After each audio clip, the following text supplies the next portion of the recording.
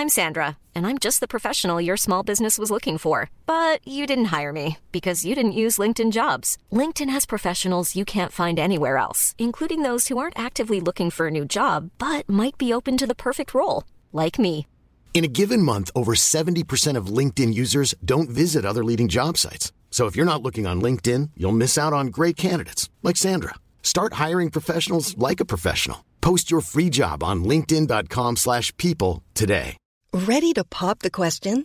The jewelers at BlueNile.com have got sparkle down to a science with beautiful lab-grown diamonds worthy of your most brilliant moments. Their lab-grown diamonds are independently graded and guaranteed identical to natural diamonds, and they're ready to ship to your door. Go to BlueNile.com and use promo code LISTEN to get $50 off your purchase of $500 or more. That's code LISTEN at BlueNile.com for $50 off. BlueNile.com, code LISTEN.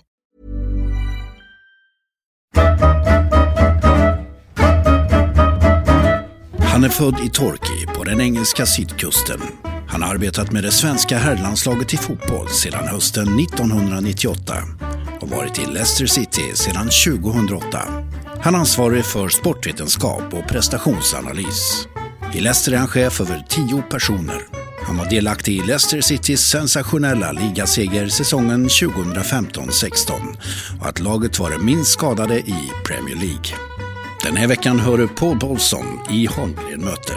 Vill du komma i kontakt med oss? Du når oss via Twitter, Niklas_Holmgren. Hemsidan niklasholmgren.nu eller Facebook Holmgren möter. Här är Niklas Holmgrens möte med Paul Bolson. God lyssning.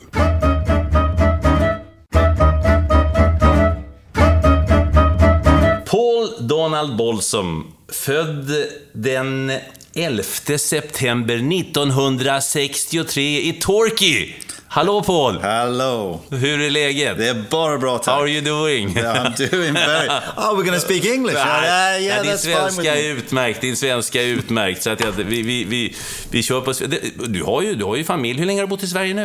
Sen 89. Jag räknar inte längre. I början var det 1 år eller 5 år sedan, men nu räknar jag inte. Men jag flyttade hit 89. 89. Och hur hamnade du här? Från Torquay till Täby? Jo, jag faktiskt pluggade idrottsfysiologi i USA. Och det var på den tiden att e-mail, så gammal är vi, Niklas, fanns inte e-mail.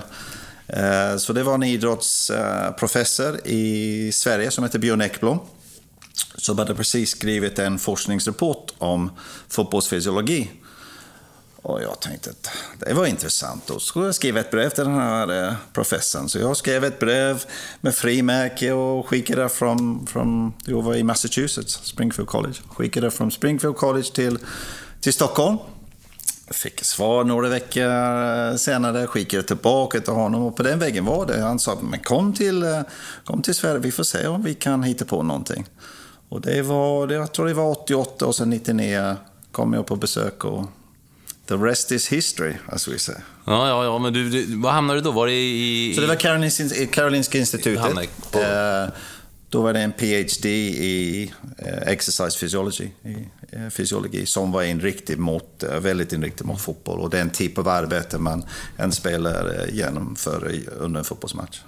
Jag misstänker att du inte hade liksom för avsikt att bli kvar i Sverige när du väl kom hit bara för studierna. Konstigt nog hade jag besökt Sverige några gånger och Stockholm några gånger tidigare innan 89 och jag blev väldigt kär i landet. Så att någonstans Skandinavien fanns i min framtid. Jag tänkte att det skulle inte vara helt fel att hamna i en sånt här trevligt land.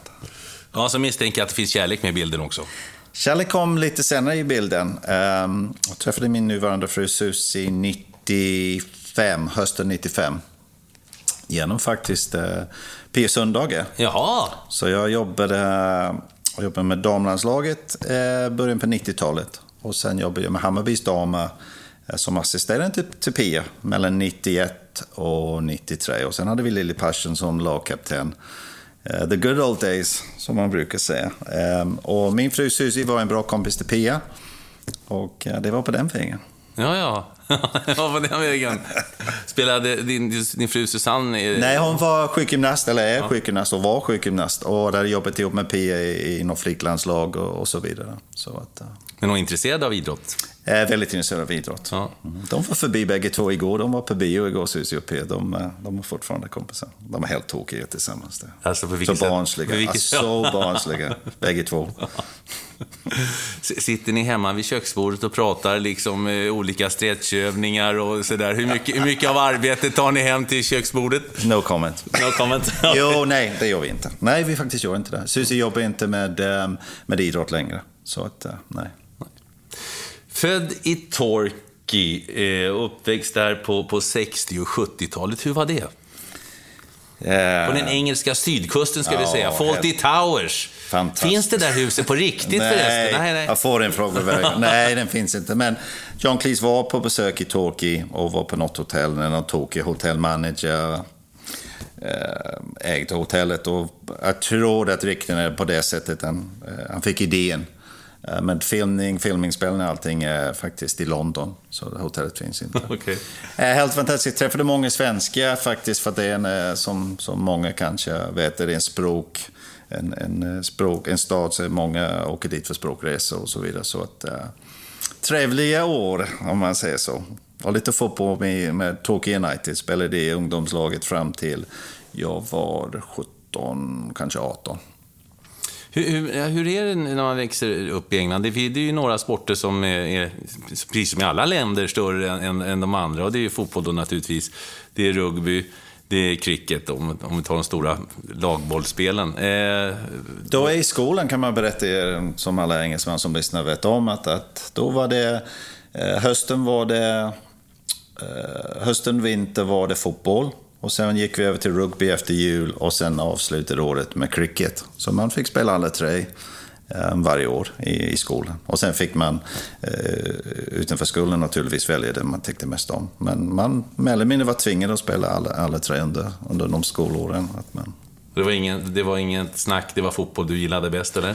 Jag spelade alla tre. Ja. Jag spelade i skollaget faktiskt i fotboll. Det var mitt största idrott. Men sen eftersom det fanns ingen talang men lite tokighet när jag tyckte rugby man kunde spela nummer 15 fullback så det var en hel del att man skulle sparka bollen och sen cricket var tyckte cricket var kul faktiskt. Ja, det är svårt för reglerna bara.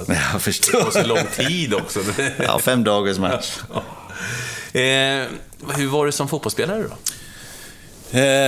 Jag hade det mesta utan talang och snabbhet som någon beskrev till mig någon gång. Jag hade ett stort hjärta och jag var aggressiv och älskade sporten och relativt bra spelförståelse men jag hade ingen riktig talang med teknik, var oduglig och sen jag var alldeles för långsam så att den 17-18 år började jag förstå trots att jag älskar den idrotten. Jag får hitta någon annan sätt att min karriär skulle inte vara som spelare i alla fall men kanske i någon annan roll. Kan du förklara den här inställningen som ni verkar födda med? Jag träffade en talangscout, en svensk då, som skulle förklara att vi har hittat en bra kille. Han har bra inställning och de tittar på bra inställning. Det har väl alla, sa de. De förstod liksom inte. För det finns ju där. Och det är också i matcherna ni jobbar fast det ligger under med 4-0 och det är kört så finns den där passionen i spelet. Var kommer det ifrån? En bra fråga. Kanske vi ska fråga Lasse Lagerbäck och eftersom han har jobbat med Island som har även i A-laget väcker hon den här som du beskrev en fantastisk inställning. Jag tror i mitt fall det var brist på något annat så det enda sättet jag kunde klara mig bland de här talangfulla spelare var kämpar och jag menar jag hade en full mittback eller fullback ytterback så att då kunde man verkligen kämpa och varje närkamp skulle jag vinna och visa att jag hade den här inställning så att det var i mitt fall det var kompenserat för talang och kanske för många andra. Hur högt upp var det när du kände att nej, för det är ett ganska smärtsamt beslut när man bestämmer sig för att sluta, för fotbollen är ju för många av oss har ju varit allt fram till en viss ålder. I mitt fall är det ingen riktigt beslut. Jag menar, jag var i Devon som är vår motsvarande stadslaget. Ja. Jag tror till och med att jag var kapten någon gång i stadslaget och spelade i Torquay United ungdomslag och spelade i en seniorlag som var relativt högt upp men det var aldrig någon riktigt. Jag visste att jag skulle inte räcka till. Du kände det? Ja, jag kände det. Tyvärr, måste jag säga. Tyvärr. Hur var det i skolan då? Skolan gick rätt så bra. Nej, inte rätt så bra. Ska inte överdriva. Det är relativt bra. Men egentligen det är tack vare att jag kanske var inte tillräckligt bra i skolan att jag hamnade inom min karriär. Jag blev som idrottsman. Jag hade sökt in att vara någon civil engineer, vad heter det på svenska? Civilingenjör. Ja, precis. Men jag behövde ta om något examen för att nå en betyg som jag saknade betyg, så jag var tvungen att ta om matematik, tror jag. Och under den perioden jag satt och pluggade för att ta om den här examen tänkte jag tror inte det stämmer inte riktigt. Jag älskar att spela fotboll, och sen hade besökt någon universitet, Loughborough University, som var känd för både engineering men också fotboll. Och började fråga, vad är fotbollslaget? Och då fick jag svara, nej men pluggar du, vad heter det? Civilingenjör. Det är svårt ord. Ja, du kommer inte ha tid att spela fotboll. Och det var faktiskt, jag kommer så väl ihåg, nej, då vill jag fortsätta med idrotten. Och sen sökte mig in i någon universitet i Cardiff som var sports science. Och 3 år i Cardiff och sen 2 år i USA och sen till Sverige.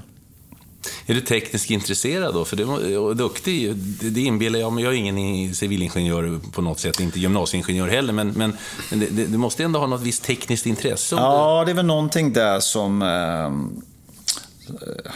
jag kan inte sätta fingret exakt vad det var, men det var någonting att jag var intresserad av arkitektur och allting, men nej, inte riktigt. Vad var favoritämnet i skolan då? Vad tyckte, förutom idrott, vad tyckte du? Ja, det var matematik. Det var det? Ja, det var det. Så jag pluggade matematik, fysik och kemi de sista 2 åren. Hur var det när du gick i skolan? Fick ni ha sån här skoluniformer då? När jag började den skolan när jag var 11 år, det året som jag började hade de tagit bort kepsen.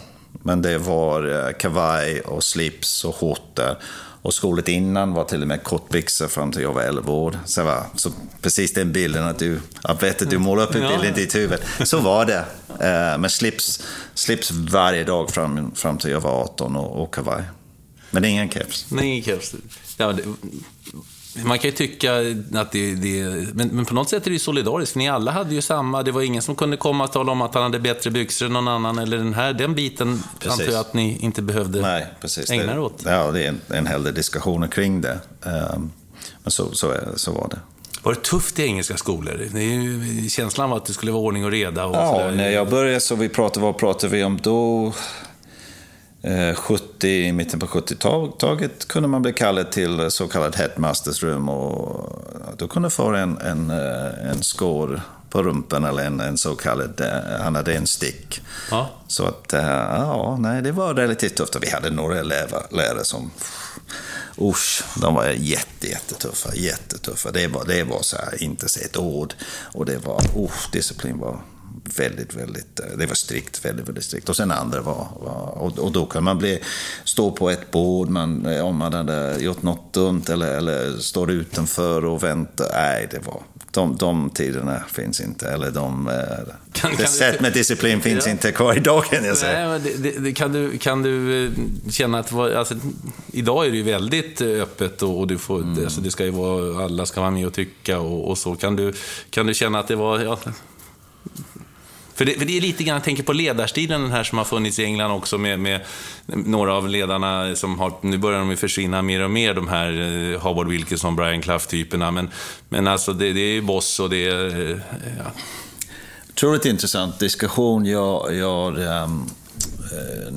håller på, jag tar min UEFA Pro-utbildning i fotboll, och då har vi haft intressanta diskussioner kring ledarskap.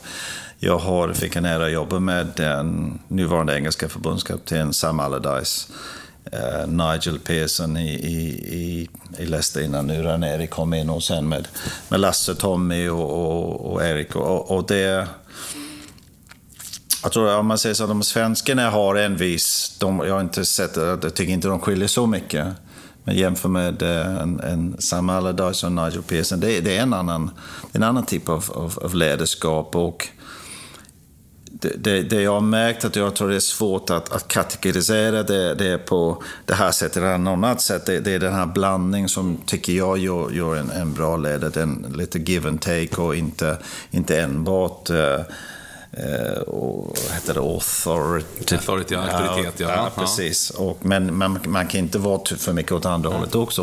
Och det måste jag säga, jag beundrar de managers jag har jobbat med, för att det är inte lätt idag. Jag menar, fotboll är den taktiska delen som kanske alla tänker på, att en manager ska vara ansvarig för den taktiska delen. Men det är mycket mer komplicerat idag, men all pengar som är inblandad, så jag beundrar dem jättemycket. Iran, det är lite annorlunda i England, för där är det ju manager, alltså den gamla bemärkelsen. Vi säger ju fortfarande managers, de sköter ekonomi och alltihopa. Så finns det väl kanske lite andra varianter på det hela, men det innebär ju jag tror idag har man gått lite ifrån det. Idag är det var... Jag tänkte säga på din tid, Niklas, men på vår tid. Så var det för, men så är inte det längre. Det är för mycket pengar. Nej, du har en hel stab kring managern som sköter den delen. Men jag tänker sånt som Arsene Wenger, som han får ju ibland bli anklagad för att han säger själv att han behandlar klubbens pengar som sina. Jag skulle vilja säga att han är undantag, och kanske Sir Alex Ferguson också, men jag menar, var det i snitt, jag tror en manager i England i snitt, det är mindre än 2 år, tror jag. Det är skrämmande på något sätt. Så jag tror inte man har, om man hade varit en längre tid, fine, men du är in och ut, så du hinner inte rigga egentligen att jobba på det sättet idag. Det är resultat, och du måste jobba kortsiktigt. Som är, jag tycker det är synd egentligen, men man vågar inte. Samma sak, där är så mycket pengar ibland, att jag menar, om du anlitar en manager under en längre tid och resultat, du förlorat, vi brukar säga 3-4 matcher, 3-4 förluster, då är du ute på tunnhus. Och då börjar fansen gå emot, och sen kanske spelarna, och sen du kommer till en punkt som det är väldigt svårt att vända. Jag beundrar Arsene Wenger för mycket tid, men jag beundrar att han har hållit på så hög nivå under så lång tid, och så Alex Ferguson, och jag tror inte det kommer hända igen. Det är faktiskt i min Torquay, en Exeter City har en manager som jag tror är längst nu i hela professionell divisionen, men jag tycker det är en undantag idag. Med din engelska bakgrund har du jobbat mycket med svenska tränare, och nu senast med en italienare. Skiljer någonting i mentaliteten där? Ja, jättemycket. Jättemycket. Sverige är mycket mer delaktighet, och staben känner inblandad i det mesta. I England idag att Ranieri är väldigt fokuserad på laget, och inte på samma sätt när alla känner delaktig i allting. Han är väldigt fokuserad att laget ska prestera på den taktiska planen, och sen alla andra ska flyta på något sätt. Så att det är lite svårt att beskriva, jag vill inte gå in för mycket heller, men det skiljer jättemycket. Apropå Ranieri, jag menar, det är ju en Askungesaga egentligen. Han vann ingenstans, och han fick ju höra av Mourinho att han aldrig kunde vinna, och en trevlig kille och alltihopa, och han förlorade med Grekland, var det mot Färöarna eller något sånt där, och fick sparken, och så hamnade han då i Leicester, och så helt plötsligt faller allting på plats. Kan du beskriva det känslan? För att jag satt ju och kommenterade matcherna. Jag sa varje vecka, nej, nu tar det slut. Nu är det slut. Nu är det över. Men, och så fortsatte det. När började ni tro på det själva, för det första? Jag kommer ihåg exakt när det var. Det var när Chelsea spelade 2-2 mot Tottenham. När det blev klart. Ja. Nej. Jag har sagt det många gånger, jag menar, inför den matchen hade Tottenham slagit Chelsea, jag kommer inte ihåg exakt när det var, då var vi, jag vet inte, det var helgen innan eller samma helg som vi hade mötet Manchester United, och sen hade vi Everton hemma och Chelsea borta. Så det fanns en oro att nej, vi skulle kunna lätt kryssa mot Everton hemma och förlora mot Chelsea borta. Och då var vi plötsligt 2:an istället för 1:an. Men det var ju hela tiden en match i taget. Det är nästa match. Ranieri var väldigt noga. Det är nästa match. Men någonstans inom gruppen, du vet ju själv, det är lätt att bara tänka.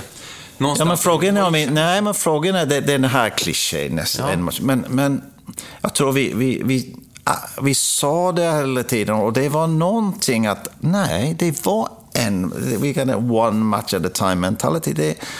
Men ändå jag tror att alla går ut för att vinna varje match. Som jag tror det var Janne Andersson som sa, man går aldrig ut för att förlora en match. Inställningen är att vi ska ut och vinna matchen. Det är någon slags variabel som att så där man spekulerar, vad händer om det? Nej. Och sen hade vi på något sätt nothing to lose. Det var en match i taget. Och som du säger. Men någonstans måste det ju, alltså, vi människor, det ser bra ut nu, eller hur? Och sen kanske vi hade flyt. Vi hade flyt i några matcher. Det är klart att det är över 38 matcher. Man hoppas att man kan säga det bästa. Vi förlorar 3 matcher. 2 mot Arsenal och 1 mot Liverpool. Va? 3 matcher på en hel säsong. Jag tror kanske en vändpunkt kan man säga. Eller vi börjar, om jag minns rätt, vi börjar säsongen bra. Jag tror vi slog Sunderland borta. Det är väl någon bra tecken. Men jag kommer inte ihåg exakt när det var. Men vi låg under 2-0 mot Aston Villa hemma. Jag vet inte om du kommer ihåg den matchen. Och sen vände vi och vann 3-2. Jag var med på den matchen. Och jag tror att då började Vardy spruta in mål. Och sen Riyad Mahrez tänkte, fan, det här är kul. Jag ska ju också göra lite mål. Och sen började vi med Morgan och Hus längst bak. Det började se stabil ut. Och sen Kasper. Nej, det var inte... Det var så magiskt, allting kom, det bara flyttade på något sätt. Och sen kanske någonting jag lite, inte bara jag med min avdelning med Sports Science och det medicinska teamet tillsammans, då hade vi nästan ingen skador. Sista matchen hade vi alla i truppen var friska. Och det var någonting som var väldigt viktigt, men det var så många detaljer hela tiden, små saker. Vad flyttade på? Helt magiskt. Ja. Jag fick återkomma där med skador, för apropå Arsene Wenger, Arsenal har ju alltid ett helt lag på skadelistan i stort sett. Men just det här att ni året innan så hade ni ju avslutat med en fantastisk spurt. Jag tror ni vann, var det de 7 sista eller något sånt där? 7, jag tror vi hade 10 matcher hade vi 7 vinster, 1 eller 2 vi gjorde en förlust. Och det var under Nigel Pearson. Så det var det gamla. Och sen får han gå efter vissa skandaler på sommaren och så. Och Ranieri kommer in. Vad tänkte du då? Hur kände du då? Alltså, du är ändå en viktig del i den här gruppen och jag tror inte man hann inte tänka så mycket. Det är idrott att man har en viss beredskap för att det kan hända saker och det kan gå väldigt fort. Jag hade jobbat ihop med Nigel Pearson sedan 2008. Vi hade några matcher tillsammans i Southampton och sen tillsammans han tog mig till Leicester. Och det var en chock. Absolut, det var en chock. Ranieri man visste inte så mycket om honom naturligtvis. Visste att han hade jobbat i England, men man hade förstått att klubben hade intervjuat många manager och då faktiskt den kraven de hade ställt var att de ville in en manager utan stab. Så ägaren hade bestämt och väldigt tydligt att staben ska vara kvar. Den manager som kommer in eller var tvungna att behålla staben och jobba ihop med dem. Och det kändes positivt. Det kändes ett visst förtroende för alla. Så alla som hade jobbat under Nigel Pearson blev kvar. Sen hade Claudio vissa saker som skilde väldigt mycket, så han hade idéer som var väldigt annorlunda på det sättet. Vi hade jobbat med träningsmängd. 3,5 mer eller mindre? mer. Så han pratar om dubbelpass och max en dag i veckan ledig och så vidare. Men och det var en process. Det var också väldigt viktigt att det var en process som tog tid, att vi satt och han hade in en sports scientist, kom med honom till slut och en assisterande, och det var inte de ner mot den gamla, men det var ändå en vis att de trodde på en sak och vi hade erfarenhet av en annan sak. Inte att vi trodde på, men vi hade bra erfarenhet av att på det här sättet vet vi att fysmässigt vi ligger bra till, och sen har vi en skademässigt klarar det rätt så bra. Och då måste jag säga en eloge till honom eller till dem att de lyssnade, men det var en ständig debatt, men också att samtidigt började vi vinna fotbollsmatcher, och det var en tåg som började rulla, och ja, på det sättet var det, men så en vanlig vecka för oss i Leicester att om det är lördag till lördag, match lördag, ledig söndag, träning måndag, tisdag, ledig onsdag, match torsdag, fredag, träning torsdag, fredag, match lördag. Så vi har 2 lediga dagar i veckan, en vanlig lördag till lördag vecka. Nu blir det annorlunda. Nu är det Champions League, Paul. Och Champions League var jag väldigt glad efter lottning annat. Jag menar, vi har Belgien, vi har Danmark och vi har Portugal.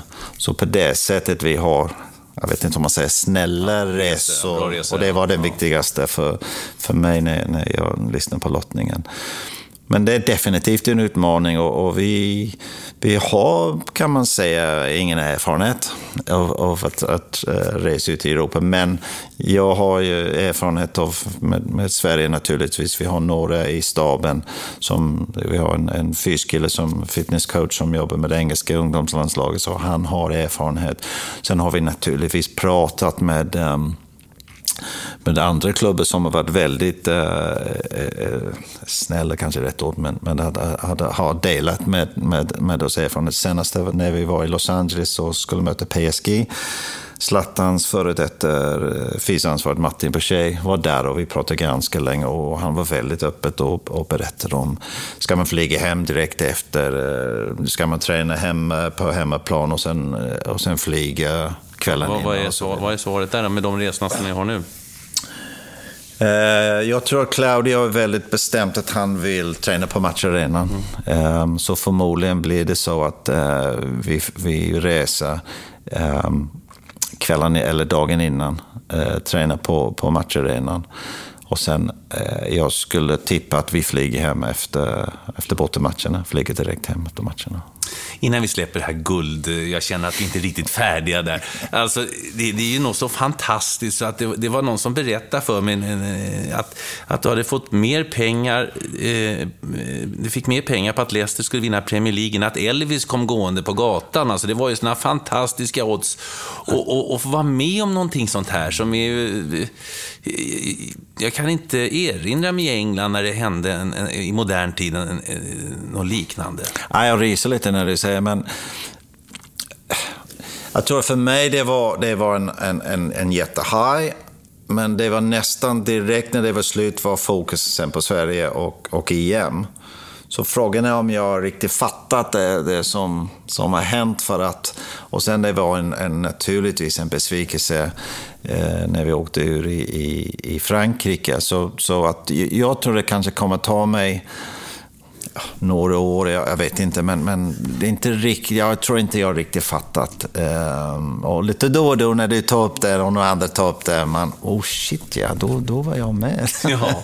Men vi hade en fantastisk dag i Leicester. Jag tror att det bor 350 000 i Leicester. Det riktigt att när vi tog den här bussturen i stan att det kom ut 250 000. Vi var i Bangkok, och då måste det ha kommit miljontals människor för att när vi hade busstur runt stan för att gratta. Så det var, vi har pratat om det. Det var några magiska dagar där som man kommer aldrig glömma naturligtvis. Och staden läste, jag var ju där en del, och jag var till exempel där när Jamie Vardy satte nytt rekord, när han slog Van Nistelrooys rekord mot Manchester United. Alltså det var ju så hela läktaren gungade på. Hela läktaren gungade. Det var ju så magiskt. Men du vet att, jag vet inte vad de heter, men de här klapper, så det ägarna har gjort det kostar en hel del pengar man på varje sittplats när man kommer in. Hur beskriver du dem till? Klapparna, klapparna. Och då har publiken verkligen kommit igång, för att jag måste säga innan... Kanske innan 2013-14 var inte... Nej, det var okej. Fansen var okej, men ja, vilken stämning, vilken fantastisk... Och det laget som vann är ju mångt och mycket. Det var ju Nigel Pearsons skapelse. Steve Walsh, scouten, har ju, jag menar, hittat spelare som Conte och Vardy och Mahrez. Alltså, det är ju... Nej, du nämnde det där med Ranieri, och jag tror att alla som känner historia eller bakgrunden, jag tror är överens att det Nigel måste få ganska mycket kredit, och sen, men det är inte att ta bort någonting från Ranieri, och tvärtom frågan, jag menar, det var lagbygge under Nigel Pearsons tid, och sen kom Claudio in och se en gång till att det mesta, eftersom hela staben var kvar, att tåget rullade vidare. Glöm inte, som du också tog upp, att de sista 10 matcherna säsongen innan har vi en förlust hemma mot Chelsea, 7 eller 8 vinster och en oavgjort. Så det var tåg som att det började rulla och sen bara fortsatte och blev bättre och bättre. Och häftigt att ni fick behålla, så man kan inte gick ju till Chelsea då. Men i övrigt, Vardy och Mahrez stannade, och ja, på något sätt vill jag fortsätta den här resan i Champions League, och det är klart, det är inte säkert att Vardy hade platsat i Arsenal, det vet vi ju inte, men alltså att ändå välja att stanna kvar, det säger väl också lite grann om karaktären på klubben. Ja, jag tror karaktären på klubben är en ägare som, jag måste säga, aldrig stöttet på en ägare som jag tycker är så genuint intresserade och så generös. Kommer han in i omklädningsrummet eller till träningsanläggningen, han skakar hand på alla, och han har en leende på läpparna. Det tydligtvis var en bra efter man har vunnit, men även innan. En jättefin kille och son och familj, så det är en viktig faktor, helt säkert. Och jag vet att han har en bra relation med spelarna och spelarnas respekt. Men sen spelar gruppen också. Jag tror det är det som har varit en styrka, att du har en spelargrupp som har managed themselves. Omklädningsrummet har varit väldigt tight. Från att kanske några år innan har varit några gruppering. Ingen jätteproblem, men det finns en glädje, en känsla, en well-being i spelargruppen som är, det är också magiskt. Och jag tror att det förmodligen det är rykte att en och en annan skulle ha stuckit iväg, men en efter den andra skrev på, och 3 år och 4 år. Jag tror nu alla medlemmar har skrivit på. Det finns ju någonting, jag har sett det nu, det har inte gått fantastiskt där i upptakten, förlust till exempel i premiären mot Hull, har jag lärt mig att det heter. Hull, du har jobbat där. Jag var där i helgen, lärde mig att det är Hull.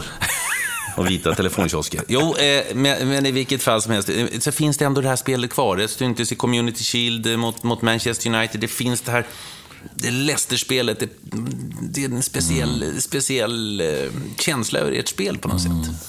Ja, jag håller med dig. Men vi är tuff nu. Jag tror vi har United, Manchester United, vi har Liverpool in de närmaste 4 matcherna.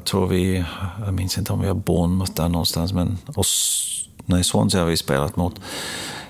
Så det är tufft, så det är viktigt. Vi har några viktiga veckor framför oss nu innan och Champions League och debut i Champions League fram till nästa international break i oktober. Så några viktiga veckor, men du har helt rätt. Och det känns att Riyad kanske inte kommer tillbaka jag tror Riyad kan snäppa upp lite. Vi måste ersätta Kante, och vi ska inte ersätta Kante med den som ersätter Kante kommer inte vara en Kante. Det kommer att spela på sitt sätt, och vi inte riktigt hittat det är Daniel Amatei som har spelat nu senast vi har tagit in någon ny förvärv som hade jobbat ihop med Ranieri i Monaco, Mendy, och sen har vi Andy King som har gjort väldigt bra ifrån sig och var med Wales i EM, så att och sen annars så har vi samma lag, så att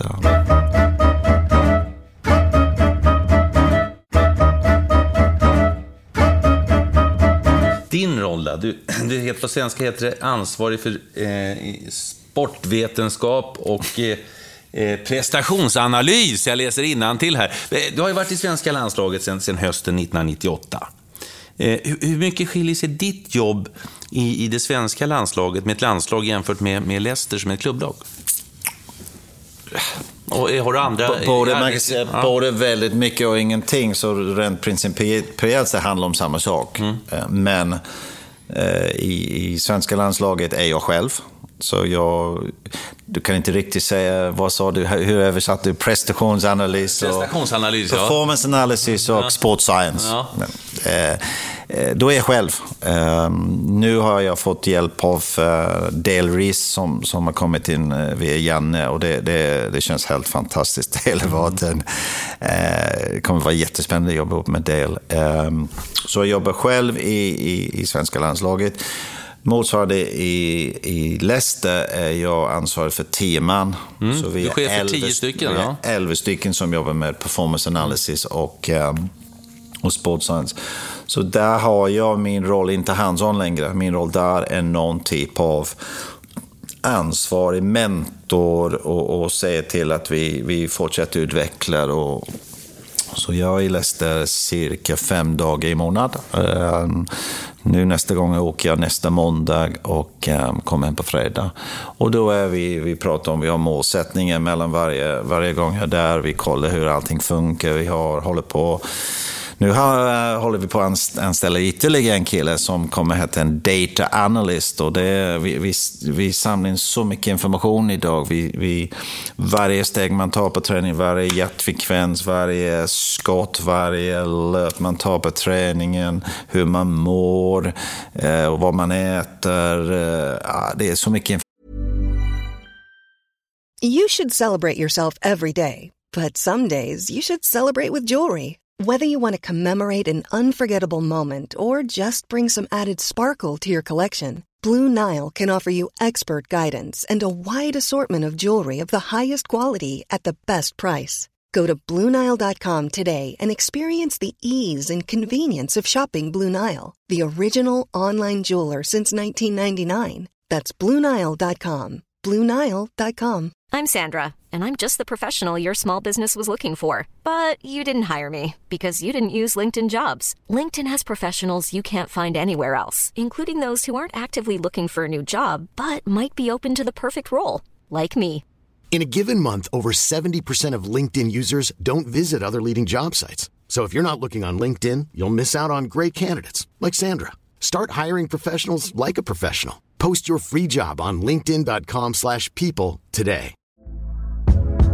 Hey there, it's Michelle Norris. I'm host of a podcast called Your Mama's Kitchen. When I travel, I'm usually looking for a way to find a taste of home when I'm not at home. And one of the things I love to do when I am at home is entertain. And Airbnb allows me to do that. When I was in California recently, I rented a house that had a great kitchen. And when we were sitting around the table, we were all thinking, we're in someone else's house. Someone could be in all of our homes as well.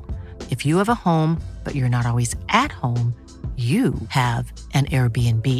Your home might be worth more than you think. Find out how much at airbnb.com/host. Information man samlar in. Så nu har kan man tillgodogöra sig all den informationen och bryta ner den? Har man nytta av all information? Man har nytta av det, men det är mitt jobb och vårt jobb som jobbar med information och se till att sortera ut det vi verkligen... För att vi måste påverka prestationen, performance analysis. Allt vi gör är att få påverka prestationen. Och det tycker jag det är vi som en grupp varit väldigt duktiga på att kan vi påverka prestationen med de här siffrorna, den här informationen och så. Men oftast man behöver ha en grund för att sen så filtrera ut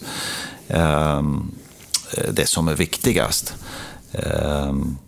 Och det är en process nu tack vare Dale Reese i landslaget att vi nu har vi GPS till exempel på varje spelare, på varje träning i landslaget. Vi hade en frågeformulär i morse för att kolla hur de mådde, allmänna tillstånd om dem. Som man kan prata med dem naturligtvis, vi pratar om varje dag, men man får lite fakta nu. Hur mår ni som grupp? Har ni mycket energi? Har vi tränat för lite? Har vi tränat för hårt? Maten varit bra? Har ni ätit tillräckligt mycket? Har ni kunnat sova?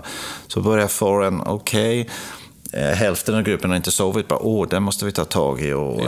Säger man att de går och lägga sig då? Eller hur gör ni då? Nej, men det kan vara sängen till exempel. Det kan vara mörkläggning på rummet. Det kan vara ljud på rummet. Det kan vara att de måste dela rum istället för att bo ensam. Det kan vara många faktorer. Det kan vara att de äter för sent. Kvällsmålet är för sent. Så det kan vara någon detalj. Så mycket information, men det är egentligen en av de viktigaste jobben jag har. Att vad ska vi samla in och hur ska vi ta hand om och utnyttja den informationen som vi samlar in. Det pratas ju mycket om allt möjligt nu. Det är ju astmamediciner och det är ju så... Men vad ska en fotbollsspelare äta egentligen? Vad är viktigt att äta? Nu sitter någon där ute, nu vill jag bli bättre i fotboll. Vad säger Paul Bolson? Vad ska jag käka? Egentligen det är back to basics. Det är mycket som i fotboll är enkelt. Man ska äta bra, man ska sova bra, man ska dricka bra. Och tyvärr är det många som inte får dem. Det är de 3 viktigaste. Man ska träna, man ska vila, man ska sova, man ska äta. Och när det gäller kosten, det behöver inte skilja sig mycket från husmanskost. God svensk husmanskost. Tillräckligt mycket med kolhydrater och protein och vitaminer. De som lyssnar som har kostrådgivare, jag är ingen expert. Vi har haft Henning Svensson som har jobbat med oss i 7 år som har lärt mig väldigt mycket. Men det är ingen konstighet. Det är kanske mängden och hur ofta man äter. Ska man äta mycket eller ska man äta lite ofta? Det kan man inte generalisera. Några ska äta mer än andra, men om det var en tuff träningspass då ska man äta på en viss sätt. Om det var en lättare träningspass, dagen i match ska man äta på ett visst sätt, dagen efter match. Men det är inte så att man behöver väga så det är 100 gram eller 10 gram. Men säger du till någon så nej, nu får du inte hämta mer, nu har du hämtat mer 2 gånger. Nej, men då har man lite koll på att eftersom vi har koll på kroppsfett, vi har en enkelt sätt att varje samling av Henning haft ut sina kalipers, då har vi koll på hur kroppsfett ser ut. Kommer del också ta över den rollen. Och då kan vi ha en koll. Nej, den här spelaren kanske behöver att tappa lite, gå ner några kilo. Och då lägger vi upp en plan och pratar om istället för kan äta sig, kan man äta så. Men man får också tänka att man måste prestera under matchen, så man kan inte plötsligt ta bort alla kolhydrater eller fetter eller någonting. Man måste ha en långsiktig plan. För att är man övervikt som elitfotbollsspelare, det är någonting som är på tok. Det är ingen ansvar. Men det är ingen konstighet och det handlar inte om piller eller det handlar om en kunskap bland spelarna som jag tror Henning var väldigt, han har också en pedagogisk bakgrund att du som fotbollsspelare ska lära vad du kan eller kan inte äta, hur mycket du kan eller ska inte äta och så vidare. Det är sällan man hör något om dopning. Ja, det var ju med Zlatan, någon som anklagade honom. Men sällan man hör i fotboll eller i den här stora lagidrotten överhuvudtaget om det är individuella idrotten mest där det handlar om dopning och sådana saker. Alltså för att det kan ju vara lätt hänt alltså.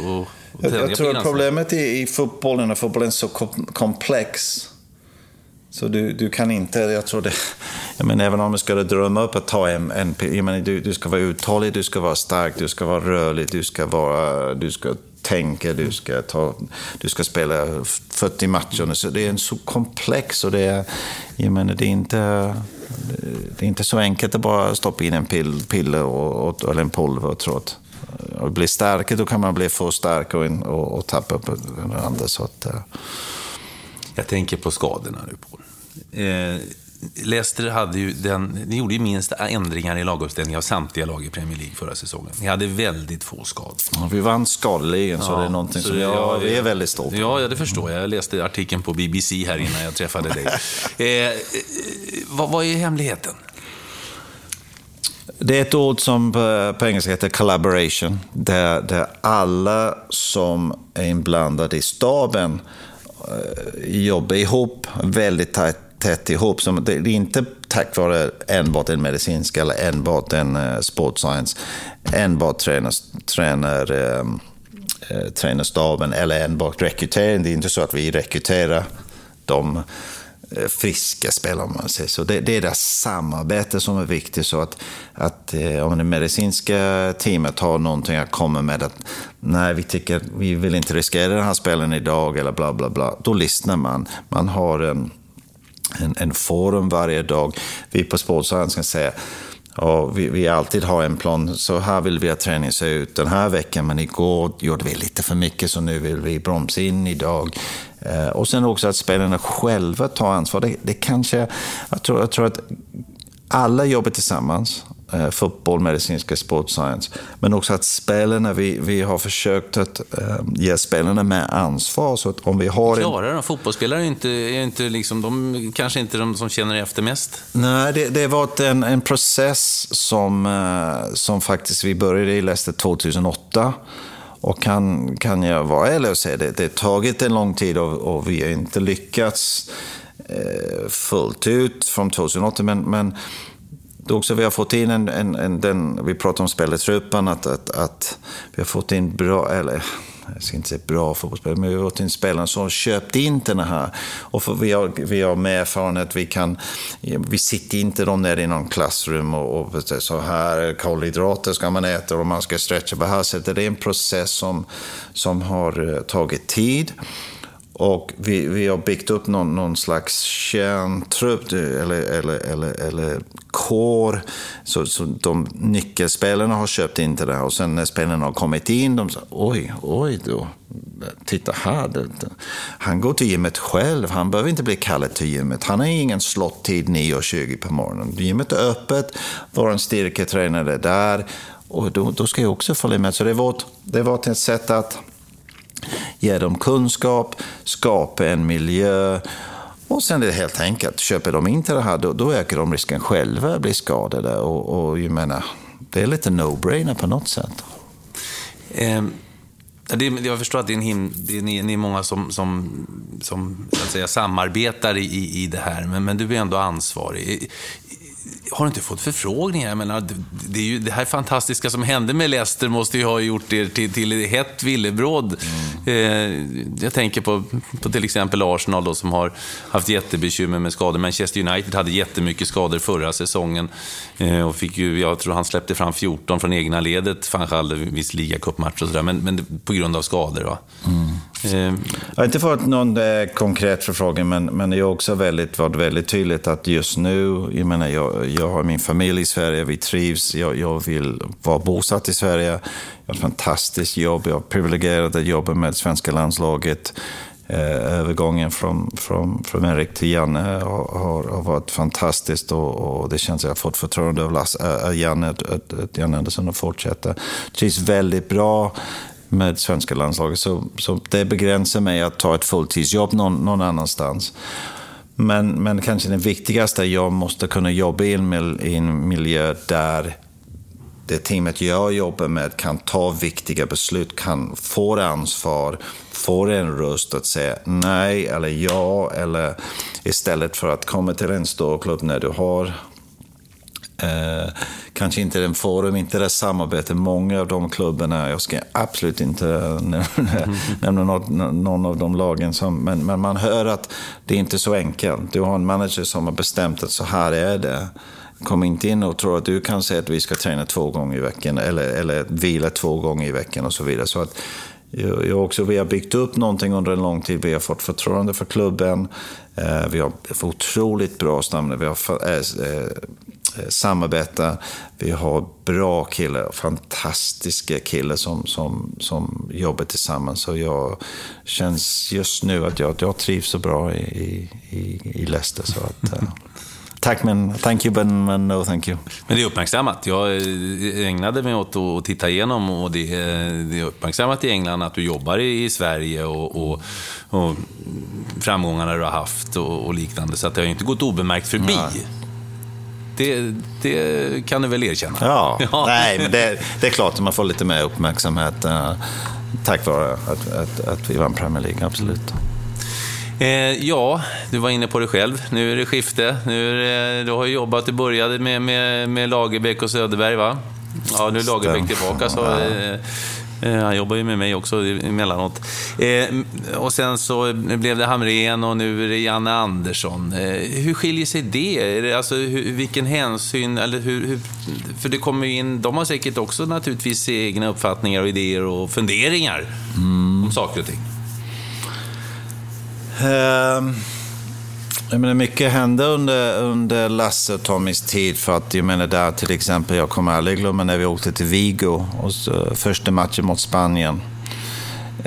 Då hade jag inte ens en laptop, jag hade en sån här stor dator i en jättestor låda, en stor, jag tror det heter TFT-skärm, 24-tums skärm som vi blev sponsrade. Var det då det blev förlust med 4-1 eller sånt där? Nej, jag minns inte.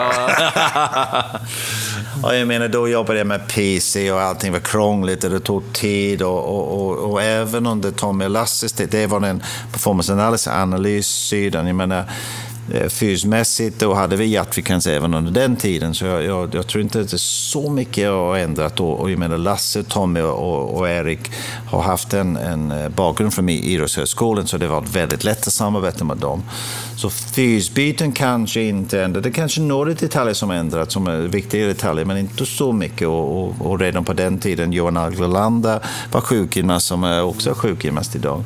Men analyssidan, det har hänt otroligt mycket. Berätta hur du bryter ner en match. Vad kommer hända nu efter mötet? Men vi kan säga två saker. Vi kan säga till exempel hur vi har kartlagt Holland. Holland nu till exempel. För och då är det mycket tack vare teknologi har vi Tom Prahl som har fått förtroende av Janne att vara huvudansvarig för scouting Holland. Då han möjligheten naturligtvis att kolla på Holland live. I det här fallet hade inte han, för att Holland var inte med i Frankrike. Så han har sett en match live, och det var nu i torsdags mot Grekland. Och förlorade med 2-1, ja. Förlorade med 2-1, men innan den matchen har han kunnat ladda ner. Vi har en tjänst, ett företag som heter Y-Scout som vi kan ladda ner alla matcher. Så han laddar ner dem digitalt på sin dator. Och då kan vi ju redigera den matchen, så till exempel vi kan klippa alla anfall att Holland tar i sista tredjedelen och motsvarande alla försvarssekvenser i sista tredjedelen, hur de bygger upp spelet, så vi kan klippa ut. Så under en match kanske Danny Blind får bollen från målvakten 15 gånger. Då har vi en rad på den här en timeline när vi har en rad Danny Blind uppspel. Vi kan ha inlägg från vänsterkanten, vi kan ha inlägg inåtskruvade fällfotinlägg, vi kan ha centralt anfall och så vidare, så vidare. Så vi kan redigera matchen, och då kan vi ha en tema, så vi kan ha inlägg, och alla inlägg de senaste 4 matcherna. Och jag menar, jag tror inte Tom är ens född på 60-talet, innan 60, men Tom var fantastiskt bra, som alla andra, som både Jonas Tern och Lasse Jakobsen, att de har faktiskt tagit till sig det här med teknologi, för teknologi är enbart för att hjälpa dem att få fram budskapet, så teknologi ska ses som en hjälpmedel, det ska inte förstöra, men de är fantastiskt duktiga med fotbollen, men kan vi hjälpa dem med teknologi så de kan få en ännu bättre bild, och också enklare att få fram de här bilderna först till Janne och Peter Wettergren, och sen vidare till spelarna som vi hade igår kväll, tror jag, till spelarna. Så där med teknologi, och vi kan få statistik från den här Y-Scout, vi kan få, men mest är det att när Tom till exempel säger någonting, det är viktigt, då klipper han ut den bilden och sen skickar han den till mig, och sen tillsammans med Peter och Janne, vi kanske börjar med en 60, 70, 80 bilder, och sen till slut får vi en kanske 30-40 som vi presenterar till spelarna. Så det är kartläggning. Så nu till exempel var Lasse Jakobsson borta och så Lettland mot Luxemburg. Och Jonas Tern kollat på Bulgarien. Så vi har en väldigt detaljerad, men det är samma sak där, men det är en sak att visa bilderna, men det är det som händer på träningen. Så men vi använder de här bilderna, och sen kunde vi få en bild här inne där vi sitter idag i salen att visa, så här är det, men det är hur Janne och Petersen tar ut det på planen som är det viktigaste.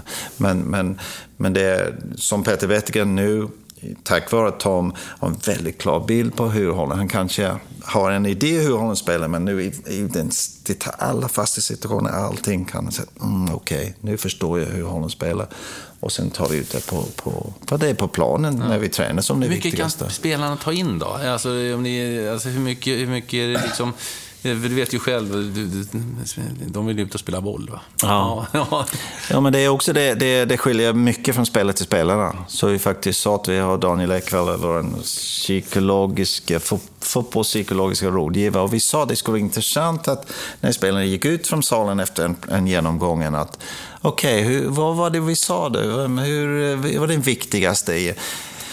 Men jag tror det är mitt jobb, eller först är det Toms jobb att ta fram de rätta bilderna. Inte för mycket information, eller mycket information till Janne och Peter.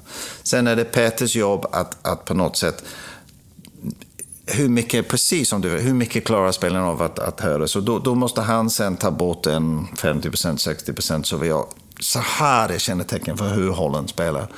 Och sen är det kanske mitt jobb att få ihop den till en presentation som är lite sexy, det händer lite saker och klara bilder. Och kvaliteten nu, jag menar vi jobbar med HD-video så och vi har en bra projekt så allting ser väldigt bra ut. Och de som kanske inte får till sig allting här kan vi nå ut på plan. Vi hade till exempel backlinjen spela in här igår med Peter och Janne och det var någonting som vi känner, en detalj i Hollands anfallsspel som vi verkligen vill se till att de förstår. Så vi tog istället för hela gruppen, vi tog backlinjespelare. Jag vet att Peter och jobbar lite en och en kan ta sig in i ett rum uppe på 6:e våningen och visa några klipp. Titta här, så här. Så att jag tror det händer väldigt mycket på den planen att tack vare teknologi vi kan visa via en iPad eller en Mac eller vad som helst. Väldigt så här är det. Och efter matchen då, nu är matchen spelad, nu ska ni liksom lära er någonting av det här. Får varje spelare en liten film på vad de har gjort eller hur fungerar det? Ja, det är också någonting som är ständigt under utvecklingen. Under Eriks tid, jag filmar matcherna och när jag filmar matcherna har jag en vidvinkellens så jag står uppe på kameraplattformen och öppnar upp min kamera så att när till exempel bollen kommer i vår backlinje under en uppspel har jag våra forwards i bilden. Så jag ser alltid backlinjen har bollen, vad vi för rörelse med forwardsen. Bollen spelas upp till forwardsen. Så jag har nu zoomat in på forwardsen, men nu vill jag ha backlinjen också i bild. Så jag är ständigt in och ut med min kamera för att så fort som vi tappar bollen, om vi tappar bollen, hur reagerar backlinjen? Man vill inte vara förberedd för att då tappar man och vem var det på vänsterkanten, men så det är någonting. Sen 98 har jag filmat mer eller mindre varje match. Jag har inte missat många, så 250 matcher, någonting sånt där. Idag tar jag den in i min dator och under Eriks tid eller om vi har även under Jannes tid, om vi har ett landskamp, om vi har ett dubbellandskamp, då har det varit hela natten upp och delat upp den filmen, tagit bort alla sekvenser som bollen inte var till spel, så vi har bara bollen i spel, om bara kommit in och ut igen, tagit bort den, så du är klar med ungefär 100 sekvenser. Sen har jag tagit de 100 sekvenser och kanske plockat ut 30-40 som jag känner att det här har vi jobbat på, så här funkar bra eller mindre bra. Presenterat dem till Erik och ibland Peter Wettgen, och sen har vi plockat ut några av dem ska vi visa hela truppen, några ska vi visa individuell spel, några ska vi visa en lagdel. Så då har vi koll på det mesta. Men samma sak där, det är en sak att plocka fram en bild, men vad gör man med bilden? Vad gör man på träningen dagarna på? Hur berättar till man spelare att det här har funkat bra eller mindre bra? Och sen alla spelare har tillgång till matchen uppe i någon tjänst vi har när de loggar in och kan kolla på. Så du sitter efter matchen imorgon mot Holland, så kommer du att gå in och sätta dig och jobba med lite annorlunda nu eftersom vi inte bråttom. Så jag menar, om det inte är en dubbellandskamp, det är inte samma. Inte ett mästerskap, en annan sak också. Ja. Mästerskap. Ja. det var en annan sak. Så att efter Holland förmodligen, också efter Peter och Janne kommer bägge två vara bosatt i Stockholm. Då har vi gott om tid. Det är olika med olika tränare. Med José Mourinho, han är inte så intresserad av Uniteds... Jag ser själv hur de springer på planen. Han går på känsla mera. Hur man skulle vilja beskriva tränarna om vi tar Premier League, vilka är... Sam Allardyce var ju väldigt tidig i Bolton med såna här saker, till exempel nuvarande för engelska förbundskaptenen. Men hur är det där? Alltså, men är du en fys? Eller ja, alltså, för en del tränare använder ju sig av det här, men Mourinho, han tycker att han ser själv. Läste jag en artikel, han är inte så ingående, utan han tycker att han går på känsla. Jag kan inte prata för Mourinho, men jag kan prata för att de både förra året med Pearson och med Ranieri nu i Leicester har vi låg väldigt mycket tid på en så kallad debrief and feedback efter matchen. Just den fysiska prestationen är väldigt svåranalyserad, och då kollar vi med på trend över en 5-10 matchers period, för att en spelare, till exempel en mittback, en väldigt bra exempel, hade sprungit minst i en match när vi vann 5-0. Naturligtvis, vi har 70% ball possession. Jag menar, vad ska han göra? Han ska inte springa upp och försöka nicka in bollen för att... Så jag menar, man måste... Vi pratar om det kontext, och det är oftast förra året också med Leicester när vi har tagit en ledning. Vi har låg försvarsspel, vi är kompakt. Sista 10 minuter kommer vi springa mindre, för att vi ska bara skydda vårt mål. Vi har väldigt lågt, och sen har vi någon kontring naturligtvis, och kännetecken för Leicester. Så den fysiska biten under matchen är viktig för oss att ha koll på, men det är inte så att vi kan... Det finns ingen automatisk slutsats, men i Leicester använder vi till exempel, om vi har springet mer än vanligt, då kan vi anpassa träningen veckan därpå för att förhoppningsvis förminska skadorna. När det gäller den taktiska biten som jag kan inte svara på andra, men vi har dragit väldigt stort nytta av att kunna sen gå igenom matchen. Vi har haft en plan, om planen har funkat kan vi bekräfta, titta så här ska vi göra, det här var viktigt. Om det inte funkat kanske börja prata om varför, men alltid med det i ett klubblag, vi ska inte prata om saker så om vi möter till exempel jag vet att West Brom, vi spelade 2-2 slut på säsongen, och jag menar, de backade hem väldigt svårt för oss, Vardy hade ingen yta bakom, det kanske inte så realistiskt, eller vi ska inte analysera den matchen i för mycket detalj när vi möter Manchester United borta nästa matchen. Så men det är så här det är det här fotbollen är. Så att jag menar, vi kommer med idéer, managern har idéer, och tillsammans förhoppningsvis tar vi fram en lösning. Men jag antar att det är många som har tittat på er nu, jag menar, med den här makalösa framgången som Leicester City hade, så jag antar att det är väldigt många som är nyfikna.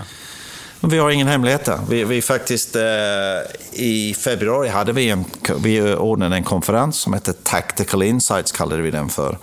Där Roy Hodgson var med, Erik Hamren var över, och vi bjöd in andra tränare för att berätta hur de jobbade. Och sen vi berättar lite själva hur vi jobbar, för att vi känner att är vi öppna och kan berätta så här gör vi.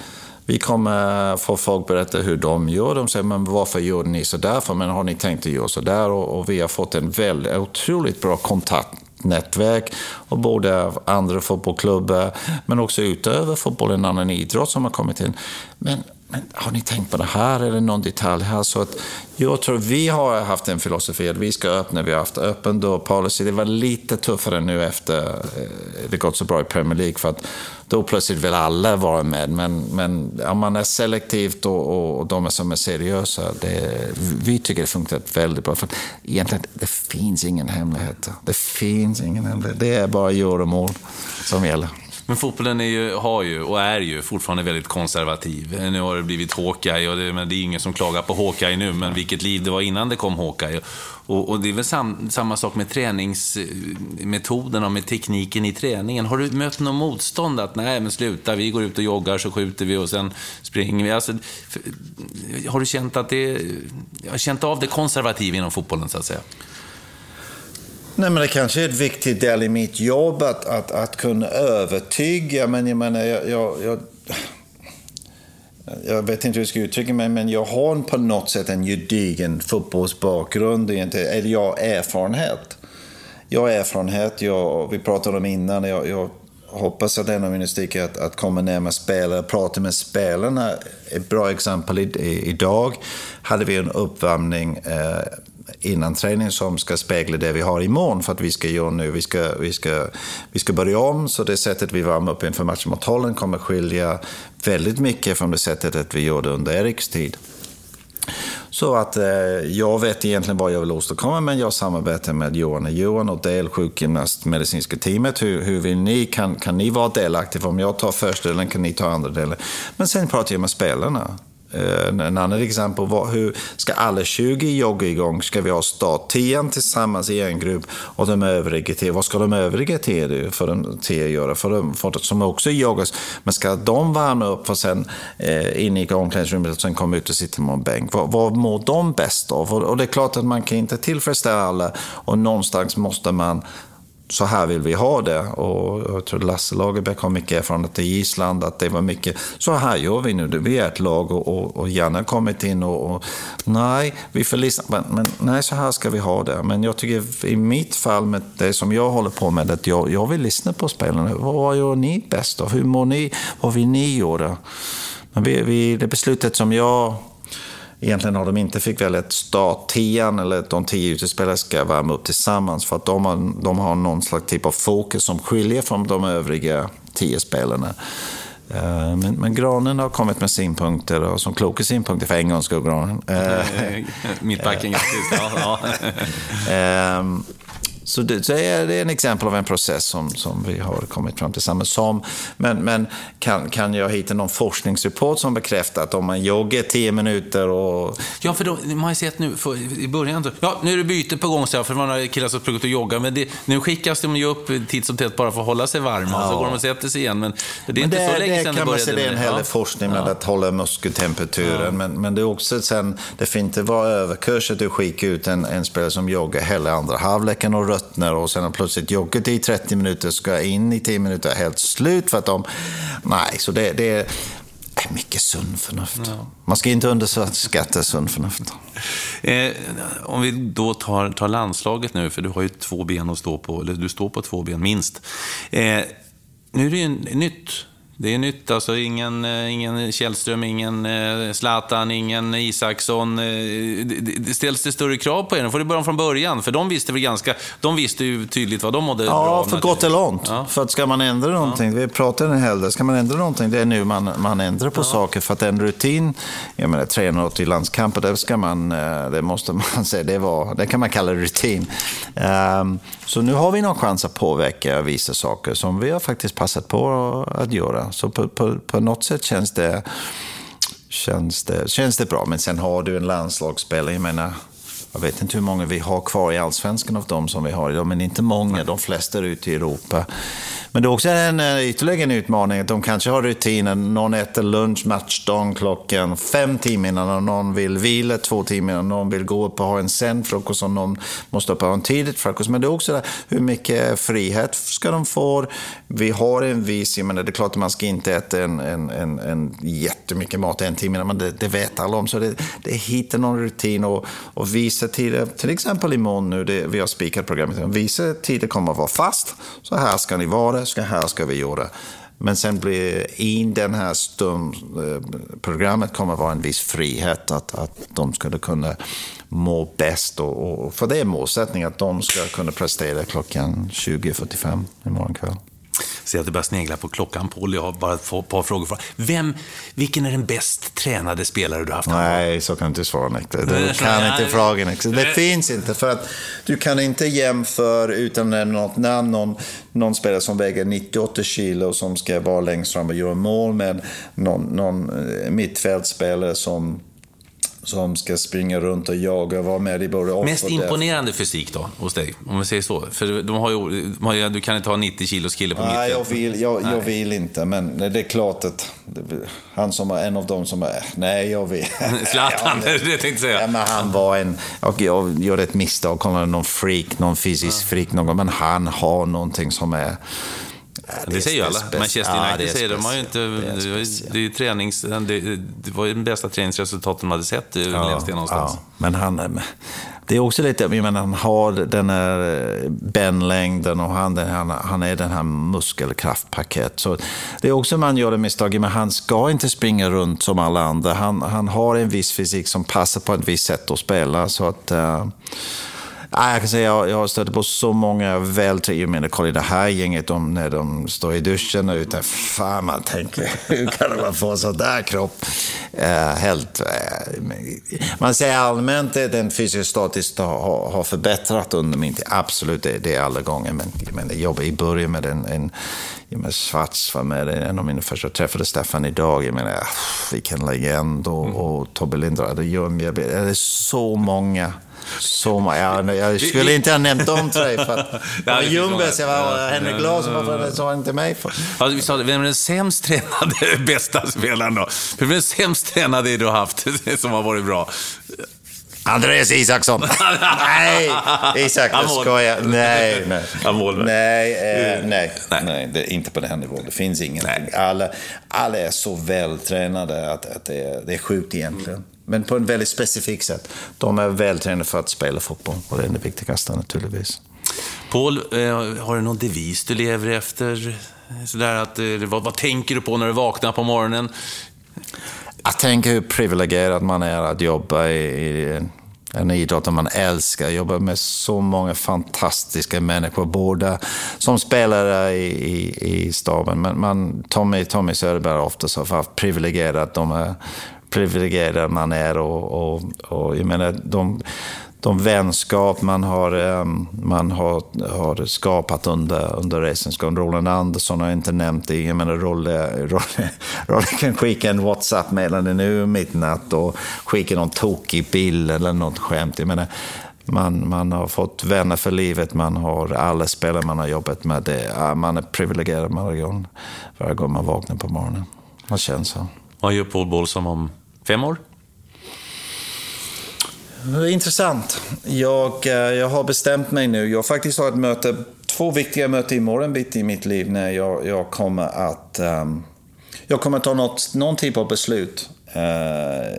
Livet för mig, jag har gått i en 150 tempo och men nu kommer jag bestämma antingen fortsätta. Jag kanske fortsätter precis som jag gör idag. Och jobba så länge som jag får förtroende, jobba med det svenska landslaget och någon typ av konsult. Eller bestämma att lägga upp ett plan nu för de närmaste 10-15 åren. Och jag vill bara se till att om 10 år när du och jag, Niklas, sitter och gör om den här podcast, att nej, det är så här jag hade tänkt mig istället för att bara fortsätta. Så jag kommer tänka igenom. Jag har startat någonting som heter Park Run. Det var någonting i Aftonbladet förra veckan. Det är en koncept från England när vi kommer att spela. Folk kommer att springa 5 kilometers motionslopp varje lördag morgon. I Hageparken nu har vi haft 2 stycken. Och kanske ge någonting tillbaka till lite hälsa och lite till allmänheten istället för elitidrott. Så det är sådana tankar jag har. Men du är författare också, ska vi inte glömma. Du är ju författare och skriver bok också. Det är ingenting. En pappa är mest stolt. Ja, pappa är 4 pojkar. 4 pojkar. Och du ska hinna... Ja. 4 pojkar. Hur går, är det... En av dem måste jag säga, Niklas, är en största fan av det jag nämnde. Tack, jag hälsar dig så gott. Jag älskar när du skriker. Jag älskar också när du skriker för sig. Men du och John Motson har jag sagt det nu. Gillar dina grabbar fotboll? Ja, 3 av 4 spelare. 3 av 4 spelare? Ja. Mm. Ja, då ber jag få tacka så mycket, Paul. Det var väldigt trevligt. Hade du inte tittat på klockan så hade jag fortsatt att ställa frågor. Tack snälla. Tack. Tack själv. Ha det så bra, Niklas. Hej då. Tack för att du har lyssnat på Holmgren möter. Har du förslag på gäster vi kan möta? Tipsa oss på Twitter, Niklas_Holmgren. Hemsidan holmgrenmöter.nu eller Facebook Holmgren möter. På återhörande.